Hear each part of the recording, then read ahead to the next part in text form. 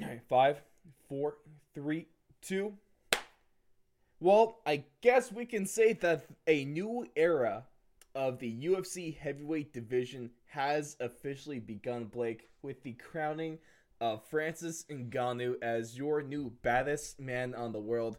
And that is a moniker that Francis Ngannou absolutely embodies because he he's so scary. He's so scary. It's so stupid how scary he is. Like, what?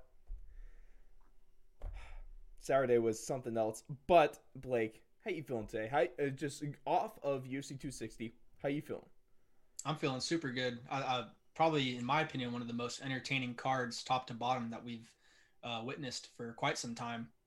Oh yeah, I mean, especially with the main card, we had one fight that actually went the distance, and it was a really good showing out of that one too. Miranda Maverick with that sole decision win. Everything else being submissions or knockouts. But ladies and gentlemen, welcome back to another UFC talk. I'm your host Ross Allen, joined alongside by the fourth along UFC correspondent Blake Campbell, the illustrious man, and he's now successfully defended his Suck My Pick title. Have you, Blake? You set the record on Saturday night. You've now have has many title defenses, as Stipe Miocic did with the heavyweight title, with three title defenses. You started off this whole title. It started off very poorly for you. Let's just put it that way. But you've more than redeemed yourself with 4 wins in a row now. So it was a really close one, but hats off to you, my man. Congrats. Thank you, man. I'm getting used to it. I think I'm You taking my bastard. rightful place. Where I belong. UFC correspondent finally showing out with my Uh, predictions. it's like you're supposed to know this. It's like we pay you to know this, so you better be getting them right. I haven't got paid yet, so we'll keep that on the We're back not getting burner. paid monetarily, but you're getting paid in. And attention and love, yes, Yes, yes. very much so. Is speaking of which, especially with the Blake's Bankers, make sure every Friday to shower our boy Blake Campbell with some love on that. I know he's been begging for it because he's a little bit of Tell a me, tell he's me how wrong I am. Tell me which fights you think are going to be better. right. I want, Well, I want some more interactions. I want someone to actually prove Blake wrong for a second because normally that's just me doing that. I want one of you guys to do that, so we have a little more fun in here. It's just more of a dichotomy. But we're going to break down everything UFC 260 from giant knockouts to Combat Worthy falling down in the way I've never seen someone fall down before, to Tyron Woodley going out on a shield, Stipe Miocic reigns over. Is John Jones actually asking to get cut by Dana White in the UFC? Has your opinion on Aljamain Sterling soured? Or has it never been good in the first place? And then some huge news with the one of the biggest trilogy fights in UFC history. But Blake, we're going to get into things with UFC 260. And let's start off with the first fight of the main card with Jamie Mullarkey versus Conor Worthy. And this fight, in this knockout, ain't no Malarkey. Oh, I'm Yeah. sorry. I've been holding that one in since Saturday. Oh man. Yeah, you even got a little chuckle out of me on that one. Oh, I feel good now. Uh, yeah, this was a surprising fight for me. I mean, that Mm-hmm. Malarkey guy is freaking solid, dude. I Mm-hmm. thought I thought Worthy might be a little bit more athletic, a little bit more rangy. But Malarkey really kind of just put him away there in the first round. He looked like a tough freaking dude, honestly. It was really surprising because he's had one fight in the UFC. This is back in October of 2020. That was the Ortega and Korean Zombie card. He lost that one. He gets his first UFC win, and also he gets 50K to show for it. And it's not like Kama Worthy's a slouch of opponent. He's a really solid guy in that lightweight division. He's one of the more, probably one of the better unranked guys in that really stacked division. And so it was really surprising to, for me at least, is to see him go down. The betting underdog by a fairly wide margin is able to cash that check, and he knocks out Kama Worthy in a way where I've never seen someone kind of float fall onto their face the way Worthy did. It was almost cartoonish. Yeah, it looked a little awkward, huh? It it didn't look right. Didn't look right, but I'd rather fall down like that than have my leg fold under me and then have my head hit into Yeah, the canvas. I'd rather take it like that than Stipe. I still we'll get to that when we get there. The next one was Miranda Maverick, and she was taking on in her second UFC fight her first ranked opponent in number 15 ranked Jalen Robertson. And Maverick looked phenomenal in this fight, like in all facets of in the stand up, in the clinch, in the ground. She looked really good and looks like she's primed for a big step up in competition in her next UFC fight. And I think people could take this one or two ways, right? In my opinion, my favorite part of that fight was actually the second round, and seeing how Miranda Maverick, how she kind of, changed her game plan on the fly a little bit. She recognized, hey, I'm kind of getting dominated here on the ground. I got to do something. I got to change something up to get that third round back, because it was, in my opinion, 1-1 going into the third round.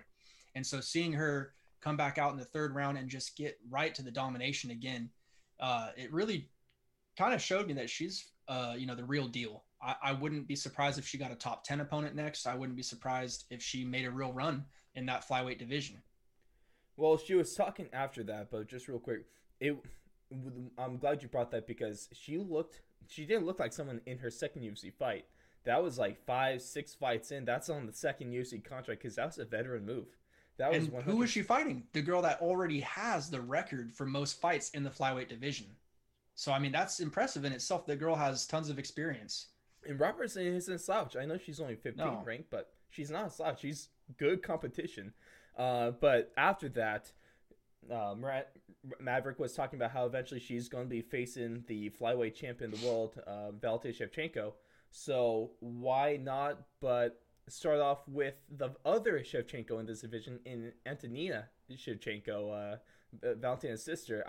The other Shevchenko, she's currently ranked 12th in the flyweight division. I know it's not a top 10, but she called her out, and I'm cool. I think that'd be a solid fight. Maverick called her out. I like that call out. Yeah, that's pretty cool. Beat up the champ's sister. I'm sure that's going to get you on a radar. I'm sure. Right. That's a great strategy. Because I mean, even though it's the 12th, if your sister gets beat up by this girl, you're like, oh, you know.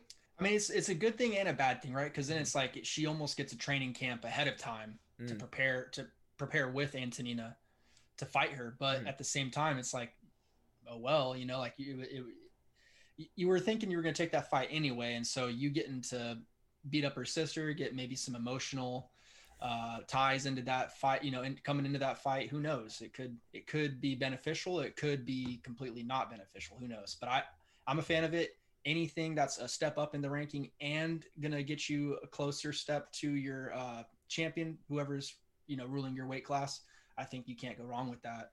No, and at least I know I'm looking real far into the future with this one, Blake. But imagine she goes up and beats the hell out of Antonina Shevchenko, and she eventually fights Valentina Shevchenko for that flyweight title. The UFC makes great promo packages. I'm sure this is going to be a way to make it that much better. Oh yeah. So they're going to have their work a little easier for them. And now with this third fight of the main card, as soon as this went down, I was like, oh boy, Blake is going to have some words to say on Monday when we record this, so you guys can listen to this on Tuesday. The hype train of Sugar Sean O'Malley is not only back, it is all the way back, and it has fully departed from its brand new station. It was derailed. Full steam ahead.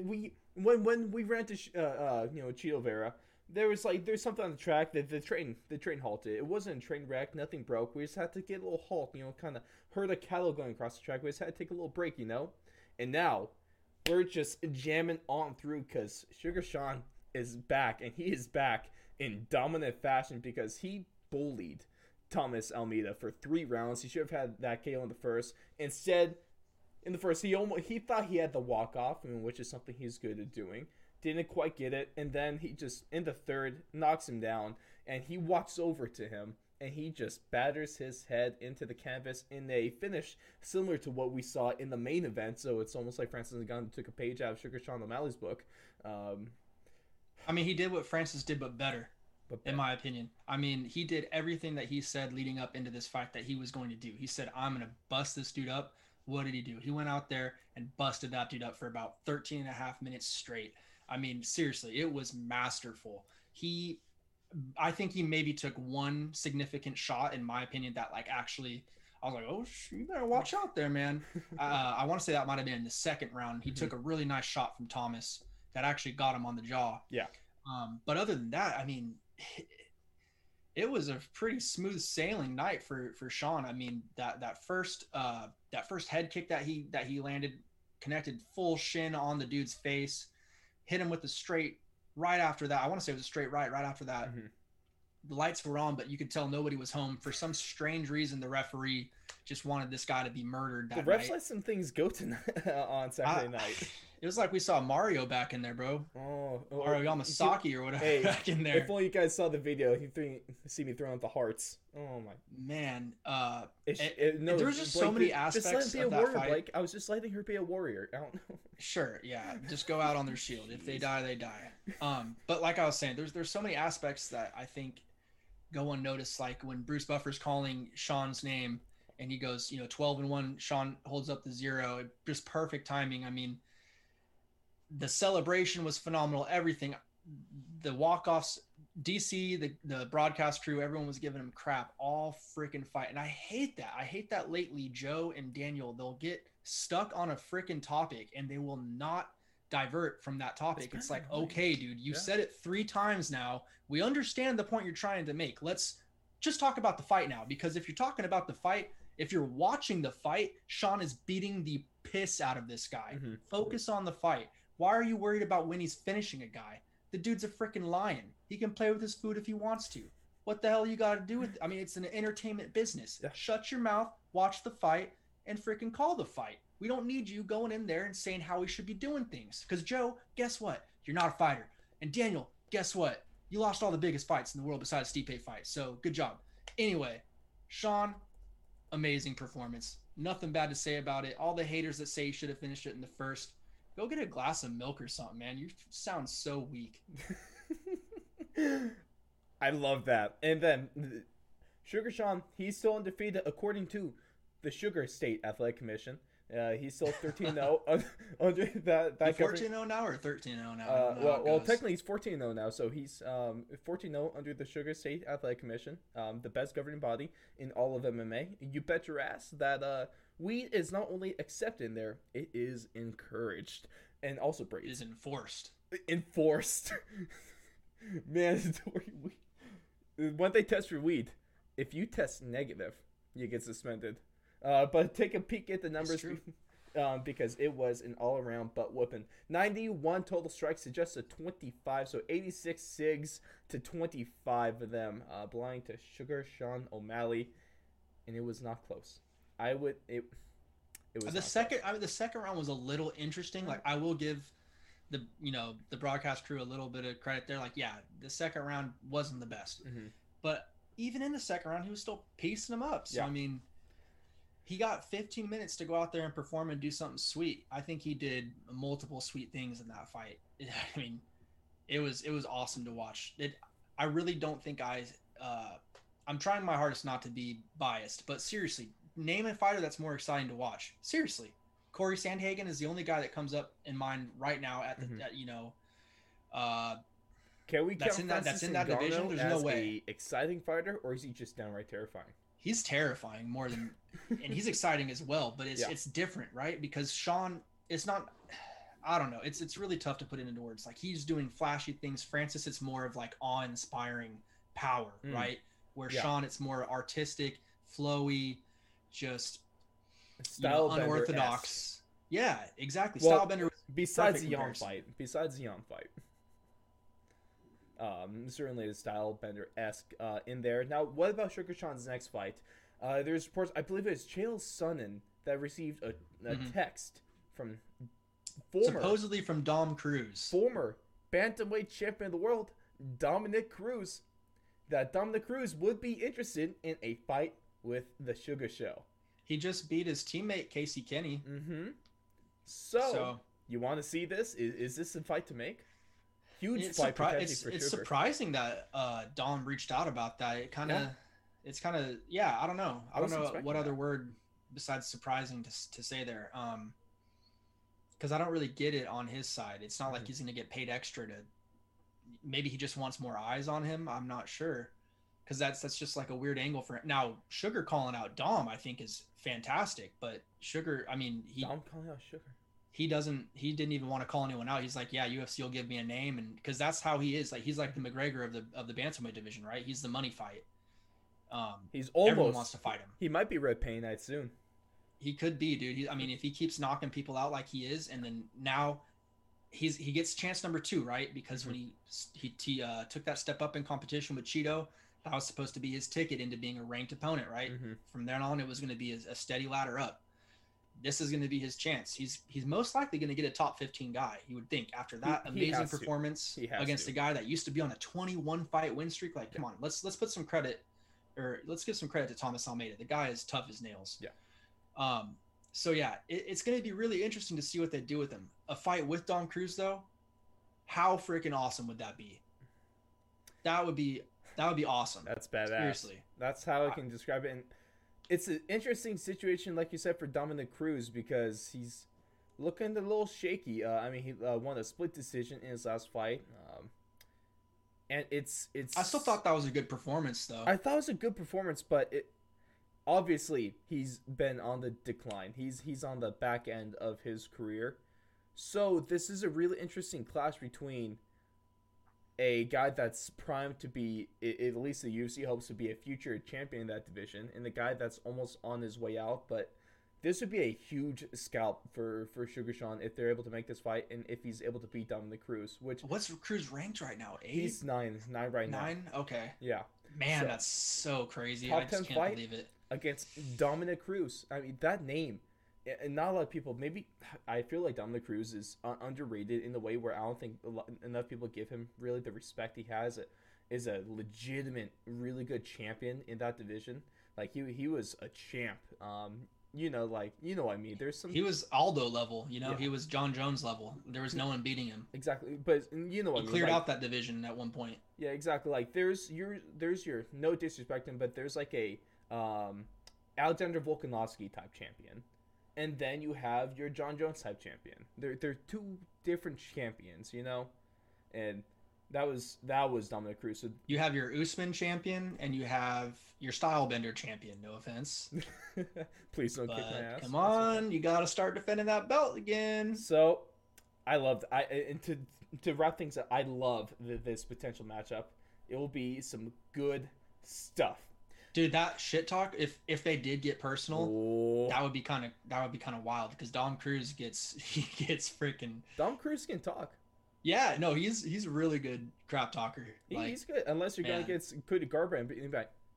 What you talking about? Cody Garbrandt had that. I don't know, man. He was the kryptonite for Dom Cruz. Well, no, you remember that one interview they were doing on that live show? He's just like Dominic Cruz, just like, what are you talking about? He's like, I never chased pussy or some shit like that. And it totally went over Dom's head that he called him a pussy. Yeah, I know, but it's like, come on, Dom, he kind of got you there, bro. He kind of. So here's my thing, Blake. I know we're going way back, but Dominic Cruz won that because of his ignorance. His response to that won him that biz. If he acknowledged Cody Garbrandt's insult about that, then I think it would have landed. People have more of the audience would have understood it. But since Dominic Cruz just went, "What you talking about?" A lot of people went, "Oh yeah, that didn't make any sense from Cody Garbrandt." That's just sheep, bro. Like Cody won. Not only did he win that exchange, but he won the fight. So Exactly. I mean, dude's killing it in life, in my opinion. That was high IQ. Now, if you watch the TJ Dillashaw build up, dude, Dom Cruz bullied that kid. Yeah. It was rough to watch. Yeah. Same thing with like all the Uriah Faber build ups. It was like, man, dude, lay off a little bit, dude. it was tough. It was like almost too much. But you know what they say? I may have a smooth brain, but that just means all my insults or all your insults just roll right off of me. Not a bad way to live. Not at all. Blissful ignorance. And speaking of blissful ignorance, let's talk about Tyron Woodley's career. How's that for a transition? Talking about his rap career? I'm talking about his fight career because he still thinks that he has his fight career is over. Probably. So, unless Tyron he goes Woodley to Bellator. versus... We'll get to that. Vicente Luque in the co-main event was supposed to be the third fight on the card, but it got moved to co-main because we lost Volkanovski versus Ortega. Hopefully we get that fight soon because it looks... That's such a good fight.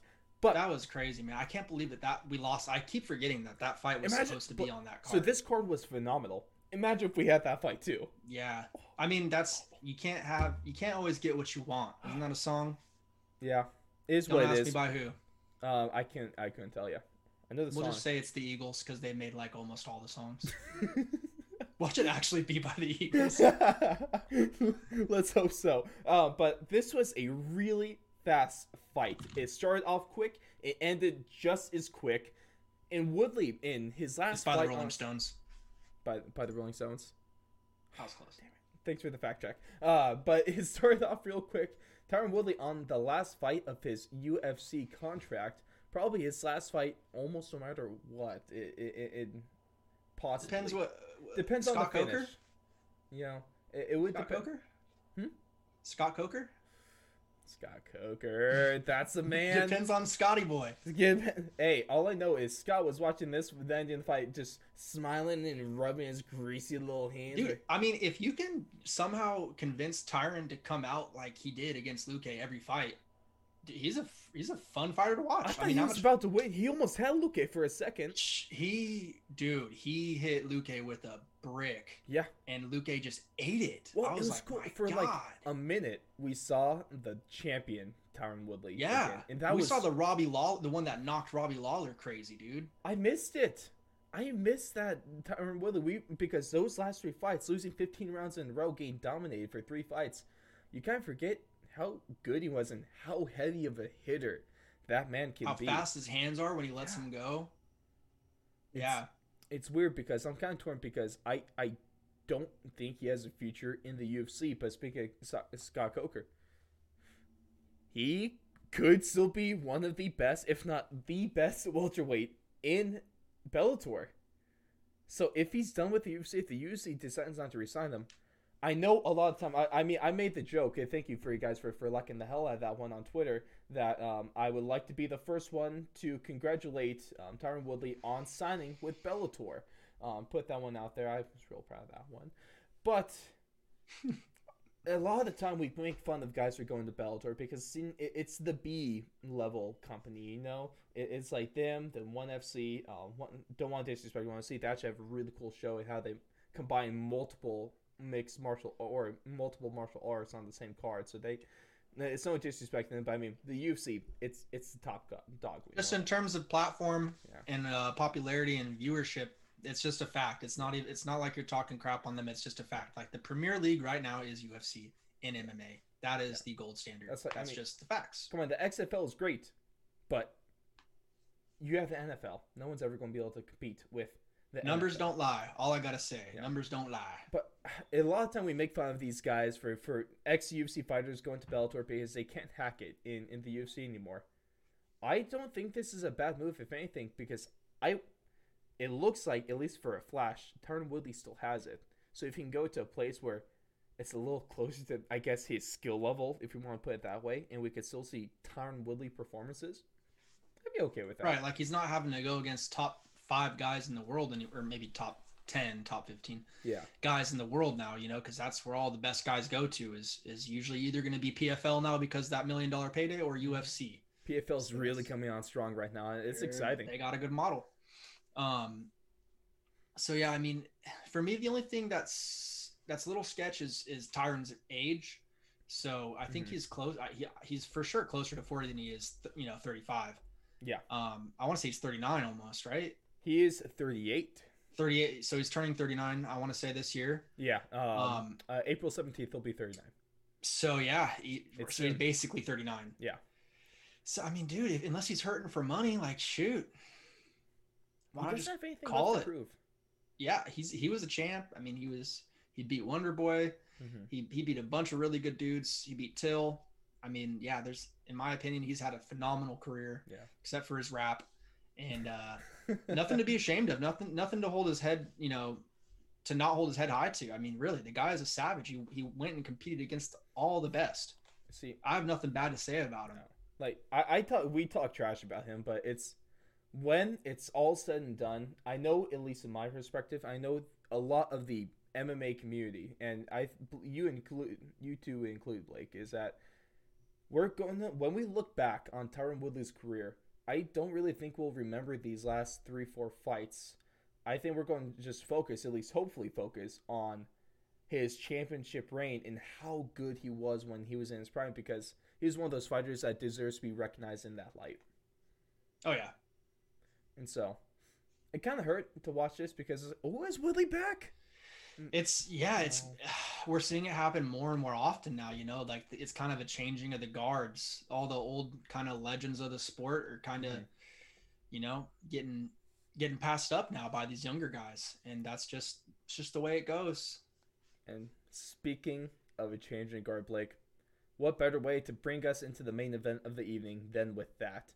Because the scariest man, the baddest man, one of the biggest men was he's the brand new UFC heavyweight champion of the world, and it is absolutely phenomenal. I just gotta say that this fight, it was tough because Stipe got knocked the hell out.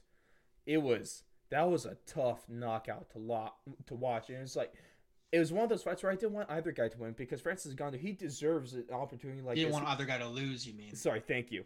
To lose because it's just so amazing. There's such great stories. But then Stipe, the greatest heavyweight champion of all time, one of the most disrespected champions of all time, and he's just one of the nicest damn people. And he's a full-time firefighter, part-time fighter, if we're really going to look at it.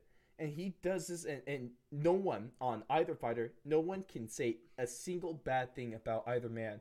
And so it was just tough to see, but hats off to Francis Ngannou because he's clearly the best and scariest heavyweight in the world. And he showed that with a emphatic statement in that second round. Yeah, I think he made all the necessary adjustments, from the first fight leading into the second fight. Because going into this fight, I thought the game plan had pretty much been laid out for Stipe. Mm-hmm. Get him tired, let him blow his load, and he'll be there to be hit. Take him down. All you got to do is just wrestling. Yeah, just don't. And that's the thing too, is in the first round when he went for that shot and got denied. Yeah. And Francis stuffed him and actually took his back and started punching him. Yeah. Ground and pounding. The fight was getting close to ending right there. Oh my goodness, what's going on here? And I would love to know what was going through Stipe's mind at that point in time, because me watching that on the TV, I was like eyes were, shot open, jaw was dropped. I was like, oh my goodness, this guy is he's the real deal now. You want to know what I was thinking? I saw that and I just went, oh no. Stipe's screwed. It's over. Yeah, unless something super crazy happens. You're not going to stand. Or he has a granite chin. There's just no way, because Francis was in full-on predator mode. Well, I wouldn't say full-on. Well, in a way, because the patience, and you could clearly see that this man was a veteran. But he was there to kill that night, bro. He was there to kill. He wasn't there in the first fight. We saw him just swinging. We just saw him swinging. But he's very much more controlled. He was calculating his shots. He was calculating the risk. He was getting that. He was He was keeping an eye on the distance between them. He was keeping his distance. He was playing. He wasn't just playing it safe, but he was playing it effective. And I just don't know. Stipe really. I never really saw a window in that fight, albeit it was only for 5 minutes and 52 seconds. But I never really saw a window that Stipe. He landed a couple shots. Right before he got knocked out, he landed a good shot. Yeah. But he even said, I kind of overextended myself. I got excited when I landed that shot and kind of, diverted from the game plan that he really should have stuck to, and ended up getting caught with that vicious freaking strike from Francis that almost changed the dude's face up. Yeah. And then that finisher on the ground, that was so unnecessary, but I'm not going to blame Francis Ngannou for that. I have no ref's got to do his job. He's got to be there faster, know? They're big dudes. The rule is you stop punching the guy once the ref moves. Yeah. And in a championship fight like that, why risk it? You're messing with hundreds of thousands, probably millions of dollars at that point. Exactly. You got to do what you got to do. So no hate to Francis Ngannou there. He was just doing the fight. It was nothing personal. And you saw them after the fight. They were both super respectful with each other. Yeah. And so I think it was just fantastic. It's unfortunate. But Francis Ngannou, from if we compare him from his 2018 fight with Stipe Miocic to Saturday night, that is two different fighters, and the whole world should be absolutely trembling in their well, I guess they don't really wear shoes, in their ankle wraps, because this is an absolutely scary human being.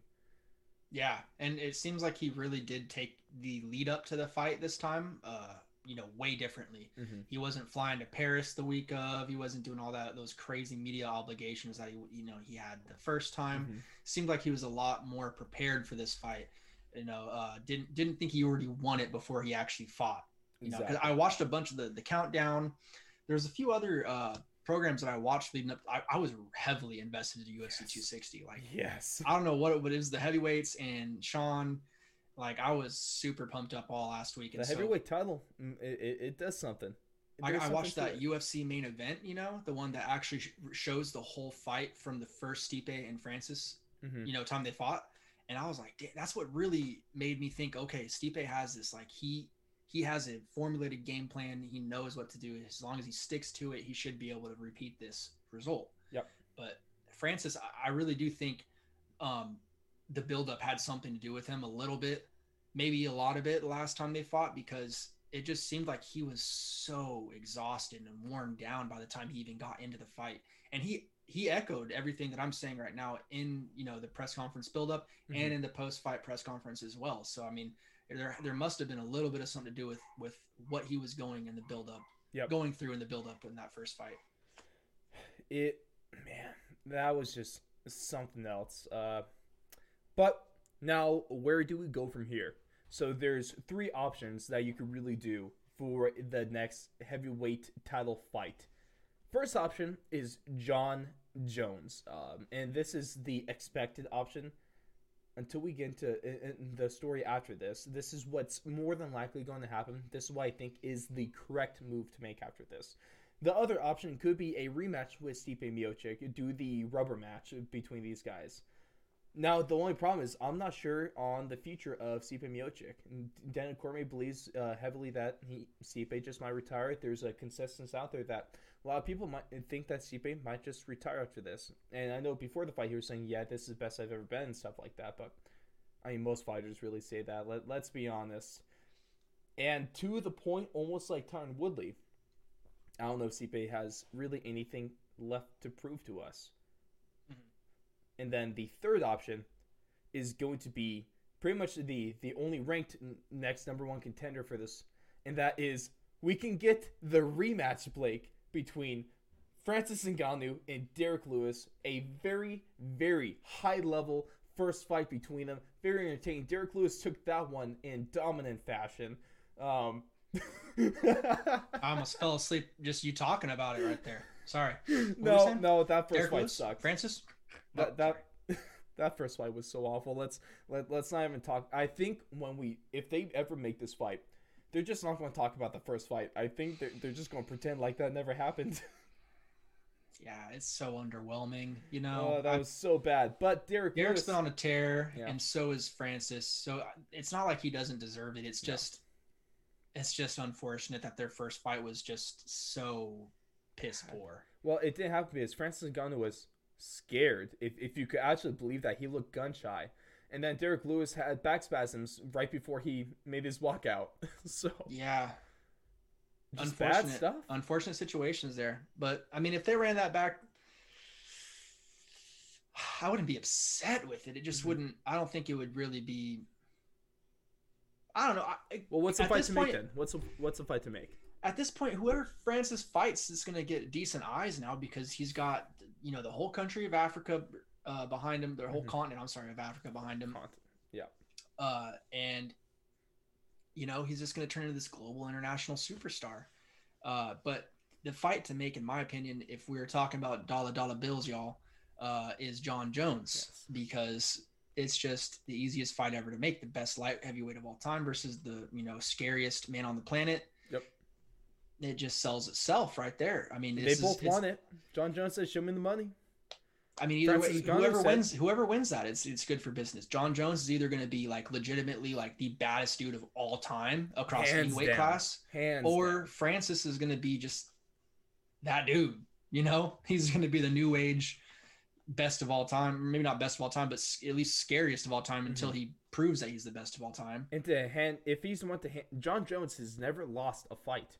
He might have a loss on his record, but he's never gotten beat in a decision, or he has never been finished, never been subbed, never been knocked out. So that would be huge. That would be huge. I think that would definitely pique my interest. To say the least. I no matter what you do, I think it's a good fight out of any of these three. But if we're talking the biggest fight, we're talking John Jones. And then at this point, they're probably thinking if we're going to have, we'll talk about our last one, looking Connor Dustin, looking for July 10th. We'll talk about that later. So this is probably an August kind of thing, especially the heavyweight division doesn't move quickly. It might move a little faster now. I guess my one qualm with Stipe Miocic is he, for his last 3 fights, only really fought once a year. But also didn't help when you had Daniel Cormier poking the hell out of your eyes, so you couldn't see for half a year. So you can't see, you can't train. That's besides the point. So looking August, we're already going to have a full gate next month at UFC 261. So you're going to be able to sell out a lot of seats here. And so it's going to be a big money fight for either guy. And so Francis Ngannou versus John Jones would be fantastic. But Blake, that does it for UFC 260. One of the best cards that we've seen in a while. Better than UFC 259. A card that was, in my opinion, a card that was super hyped, super stacked. I think this card is better. Blew out the water. Is that just close. A heavyweight thing? Is that just what happens when you have a heavyweight championship of the world on the line? I think it's just what happens when you have good matchups. Like just those matchups, they were all just really fantastic matchups. Everyone showed up exactly how everyone expected them to show up, and that's not always the case. No. You know, like whenever you have those 3 title fights, that's a lot of pressure. I feel like on the fighters and on the organization for them to come through and be good fights. And you see, I mean, anything can happen in the fight game. DQs, people just kind of being embarrassing. Yeah. At least you break the streak of back-to-back cards, ending having one DQ either in one of the co-mains or the main. So yeah, we were able to break. Imagine this main event ended with a DQ. No, that'd be the worst thing ever. Thank God it didn't. But there it goes. That's our coverage for UFC 260, and we're going to move into our next story of the show, because we were talking the match to make is going to be between Francis Ngannou and John Jones. But the problem is, are we even going to see John Jones on the UFC roster? Because in a series of deleted tweets from earlier in the day of March 29th, we had John Jones put out the tweets, "Please just cut me already. You would rather have me around and treat me like the S word. I swear the UFC industry has been nothing but depressing for me. I feel like my wings are being clipped. Just effing let me go. What type of weird S is this? Obviously the boss hates me. Let me take my business elsewhere." Of course, like I said, all these tweets have been deleted since then. Blake. Scott Coker's just like rubbing his hands together. Oh, first Tyron Woodley. Now John Jones. And all I gotta say, speaking of Coker, I feel like there's a very, very easy explanation to these string of tweets, Blake. All right, you want to see it? Yeah. Yep. John Jones back to his old habits. I don't think he's doing the blow. He might be drinking a little cider, some hard ale cider. What do you make of this, though? Should we take this with... He's emotional. I mean, dude, imagine if you were in John Jones's position and your boss was openly shit-talking you on TV. Like, yeah, I'd be furious. So I didn't think Dana White said anything that bad about John I think Jones. he did. Dude, are you kidding me? He's telling another grown man that has beat... I mean, don't even make me get started on the list of people he's beat. Yeah. That he is scared of another... grown man that is in the same company as him. I think he is, so it's a problem. But he's not. That's the thing, is he wants to be he wants to be fairly paid. I mean, look at the paydays that UFC fighters get compared to other promotions. And it's you can't really use that whole, oh, boxing's different beast. Like, no, dude, UFC is getting big time numbers huge. now. Yeah. It's getting huge numbers. You can't use that same bullcrap excuse anymore. You need to give John Jones what he's deserved, or you need to come to a middle ground, and talk it out. You can't just go out there and bash the guy and say, oh, but I understand what Dana's doing. Because right now John has the leverage, right? So Dana has to do something to kind of put him back in his place. Dana White's a businessman. Everything he says is calculated. This statement was 100% calculated. Yeah, if you're the owner of the UFC, whether it was the Fertitta brothers back in the day, or who is it now, Zuffa? Zuffa LLC is the owner. You gotta love Dana, right? Because I mean, dude is just going out there and he is, trying to save you every cent possible.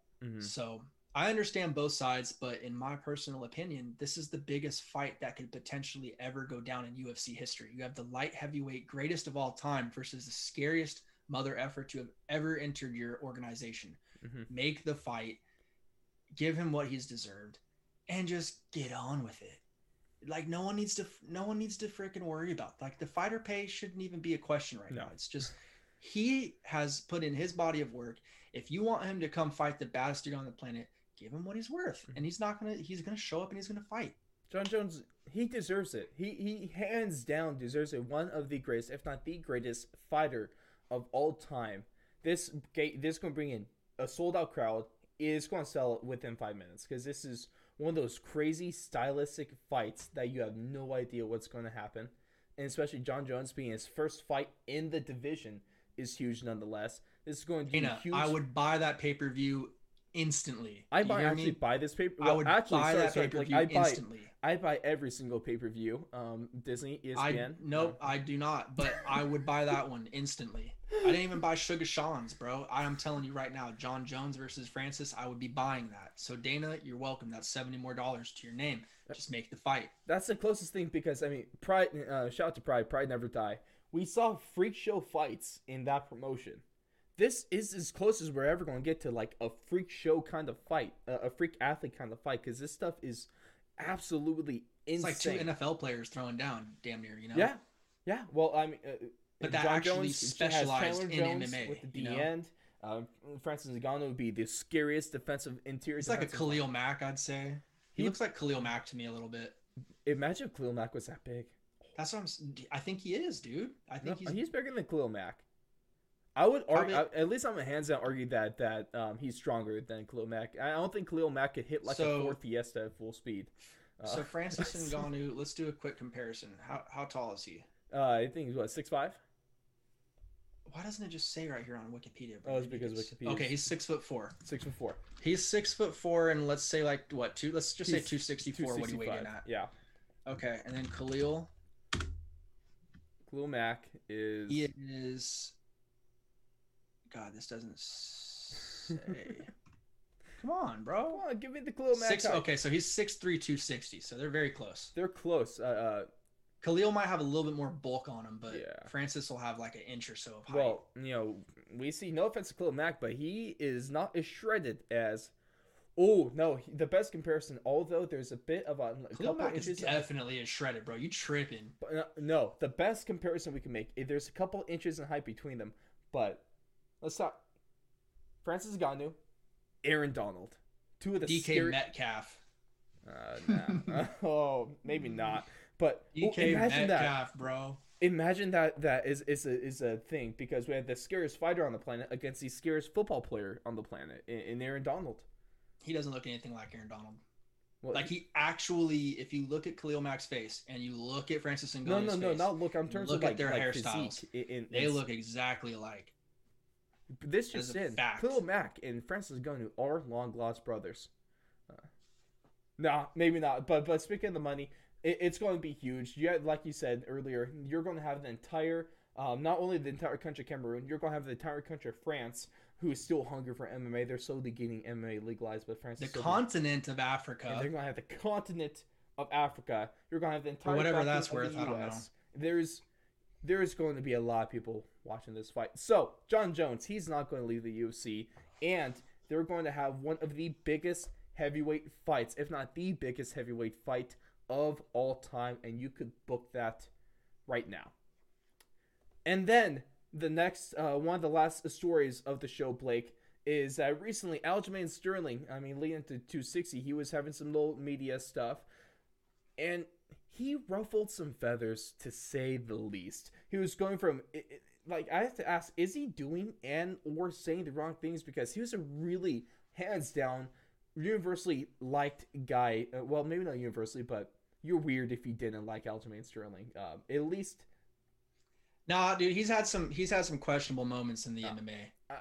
for the most part, he was. He's been involved. For the most part, he was Like he tried pulling the racist card against Cody Garbrandt. Oh yeah, like there was weird. some weird times with Aljamain, but I will say I was definitely becoming a fan of him leading up to that Corey Sandhagen fight. Badass.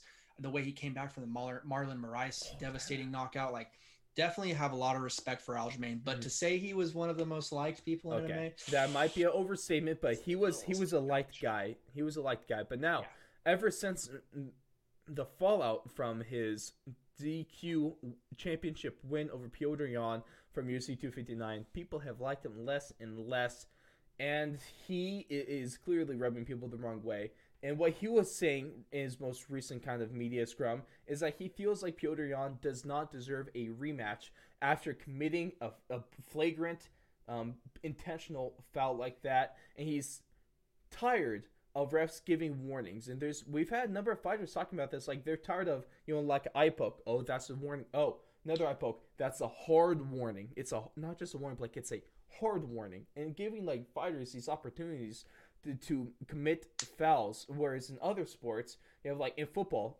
oh, he held. That's not a warning. We're just going to throw the penalty flag. Oh, in college, that's targeting. We're not going to give a warning. He's just out of there. Should that be the thing in MMA? Is he right about this? Because I kind of think he is. And also, have you kind of soured on Aljamain Sterling? Do you kind of like him less and less with his recent kind of title reign media scrum? those are two questions that take a lot of effort to answer both.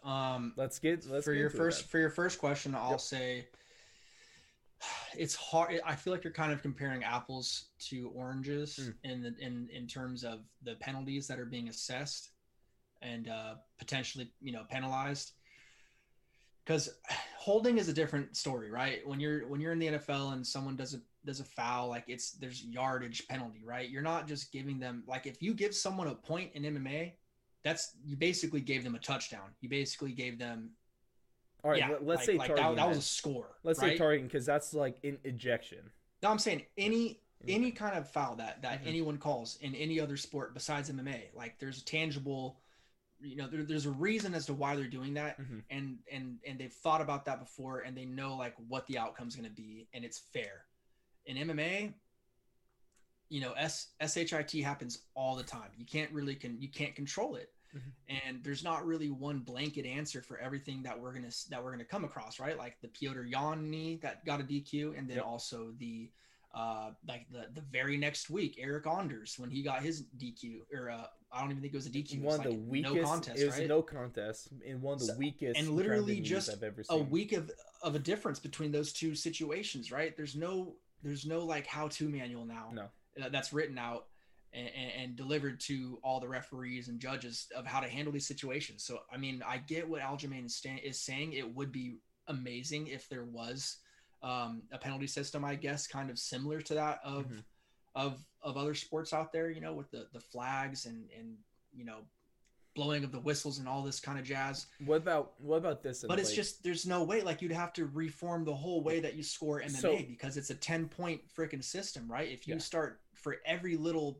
incident that happens in the cage, if you start taking points away every time something happens, the first go around, dude, it's gonna change the freaking scope of so maybe let's reword that. Should refs be quicker to take a point and give out less warnings? That's so subjective. It's so hard to say. Okay. I mean, it's really like it's a case by case basis, and that's what makes MMA different than every other sport.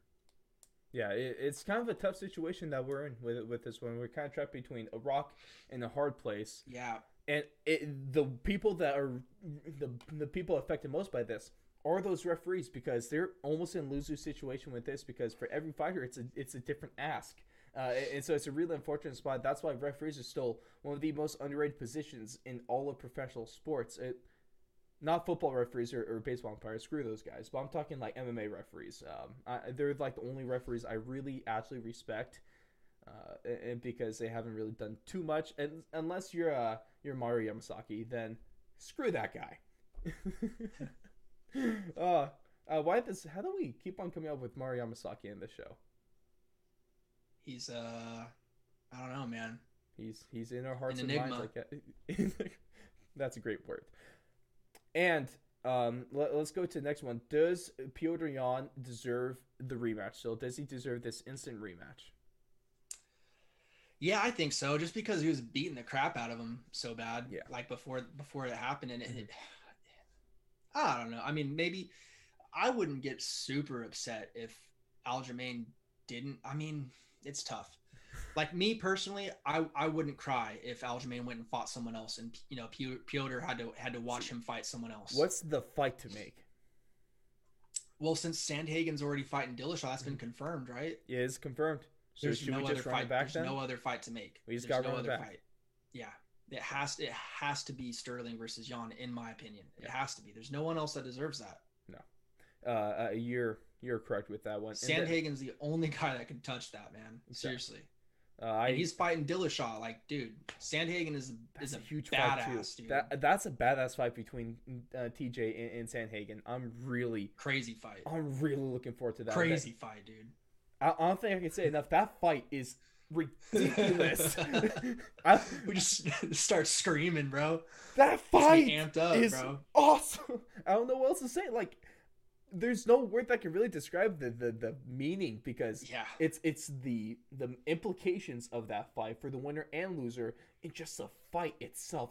And we get to see if TJ off the juice. What them titties looking like, boy? What them titties looking like? Got that. See if you got some drop tit, huh? You got that Izzy titty going on, man. See what's going on. I'm really interested in that. I'm really excited for that. Then part 3, to finish up this question. What's your opinion on Aljamain Sterling currently? It's definitely going. I'm unless he's going full on heel and he's doing this 100% on purpose. Colby Covington. Then that would be the only way where it's like, okay, I understand. You just want people to hate you because you can't get people interested in you regularly. I understand that. Sometimes you gotta do what you gotta do. It's entertainment at the end of the day. It's all but if about he's being money. genuine and that really is how he feels, then I do kind of think like, dude, like, come on, bro. Like, he was saying all the right things at first, and now he's kind of switching the story. It's like, dude, you were getting your butt kicked. Realize that. Accept that. Make the changes. Run that fight back. Nothing else to say. I mean, really, it's as easy as that. Enjoy the title while you have it, but like until you defend that against until you defend it against Yan, and get that rematch back, it's kind of just like I don't know, man, just like an article of clothing, I guess. It doesn't really hold very much value to anyone. I swear, what's going to happen, Blake? I'm not going to be surprised by one bit of it is that we're going to get like TMZ pictures come out. And it's going to be just Colby Covington and Aljamain Sterling just like kind of huddle into the corner, like taking notes and stuff like that.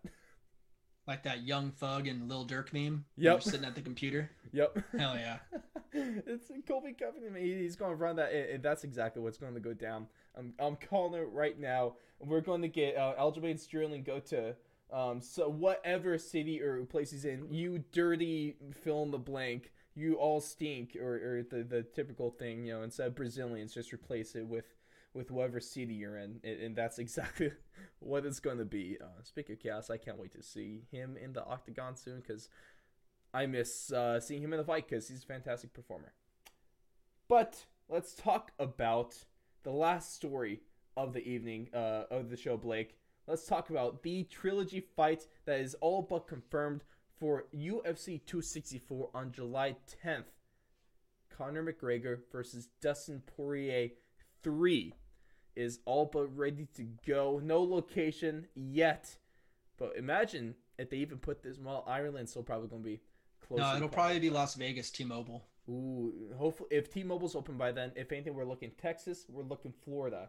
No matter what, this is going to be a huge fight. And I have to ask you, Blake, did Dustin Poirier make the correct decision to take the Conor McGregor trilogy fight over the title fight for the light heavyweight championship of the world. I know we kind of talked about this on our last UFC talk, but with this fight being all but confirmed out, because when it was booked, Oliveira versus Chandler for the title, we're like, oh, trilogy's happening.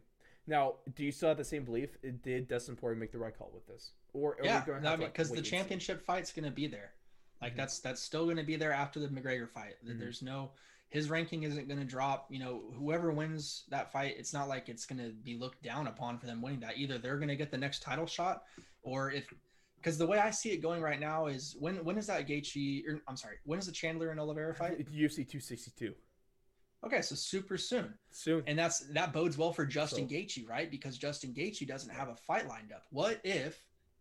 And this is what I was thinking of over the weekend, and I think Dana might have even alluded to it as well. What if Chandler and Oliveira fight? You know, whoever wins doesn't matter. Oliveira or Chandler doesn't matter. Preferably Chandler, though. I'd love Chandler to just knock his ass out in the first round. Such a nice guy. I love Michael Chandler. Be clean, no injuries, and then just book Gaethje right after that. Boom. And then, 264 is going to be what, July, you said, right? Yep. July, like around July 10th. Yep. So you'd still have about I want to say 2 months between 262 and 264, just about to get that fight lined up, and then give them a rest, of a month after the trilogy fight. And that fight should line up perfectly for when the, Gaethje and Chandler fight's over with. I mean, it sets itself up perfectly. And then that would be fantastic. And then will we consider the trilogy fight between Conor and Dustin? Is this a number one contender fight? Can Dustin Poirier, if he wins, he obviously is going to get a title shot, whether he wants it or not. If Conor McGregor wins this trilogy fight, though, does that make him the number one contender for the lightweight belt? Yeah, absolutely. Because, I mean, Dustin Poirier is that guy. If Conor McGregor can go out there and figure a way to beat him, then I think he deserves that number one contender spot. Absolutely. Because there's people out there right now that are going to – I wouldn't be surprised if McGregor wasn't the favorite going into this next fight. He's going to be. Conor McGregor's always going to be the favorite until he's not.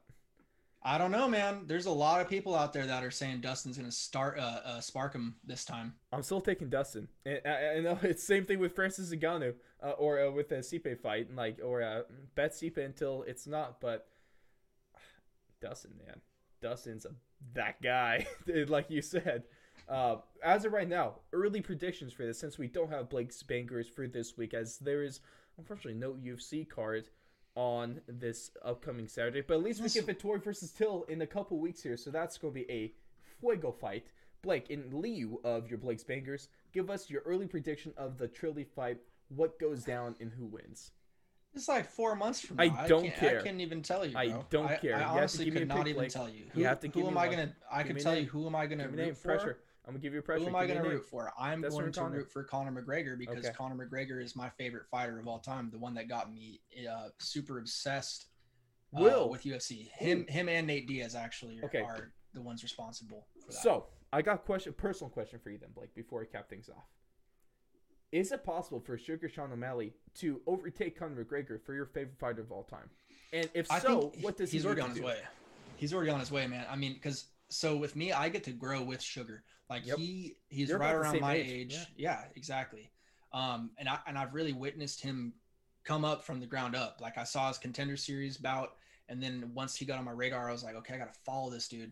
And then he got, his first 2 wins were okay. And then he gets suspended. So, I mean, I've gone through the ebbs and flows. He comes back. Mm-hmm. He gets, 2 more fantastic knockouts, right? Loses to Cheeto, so we're back down again. Yep. And now he comes back up, gets a fantastic knockout with Thomas. I haven't gone through this with any other fighter, really.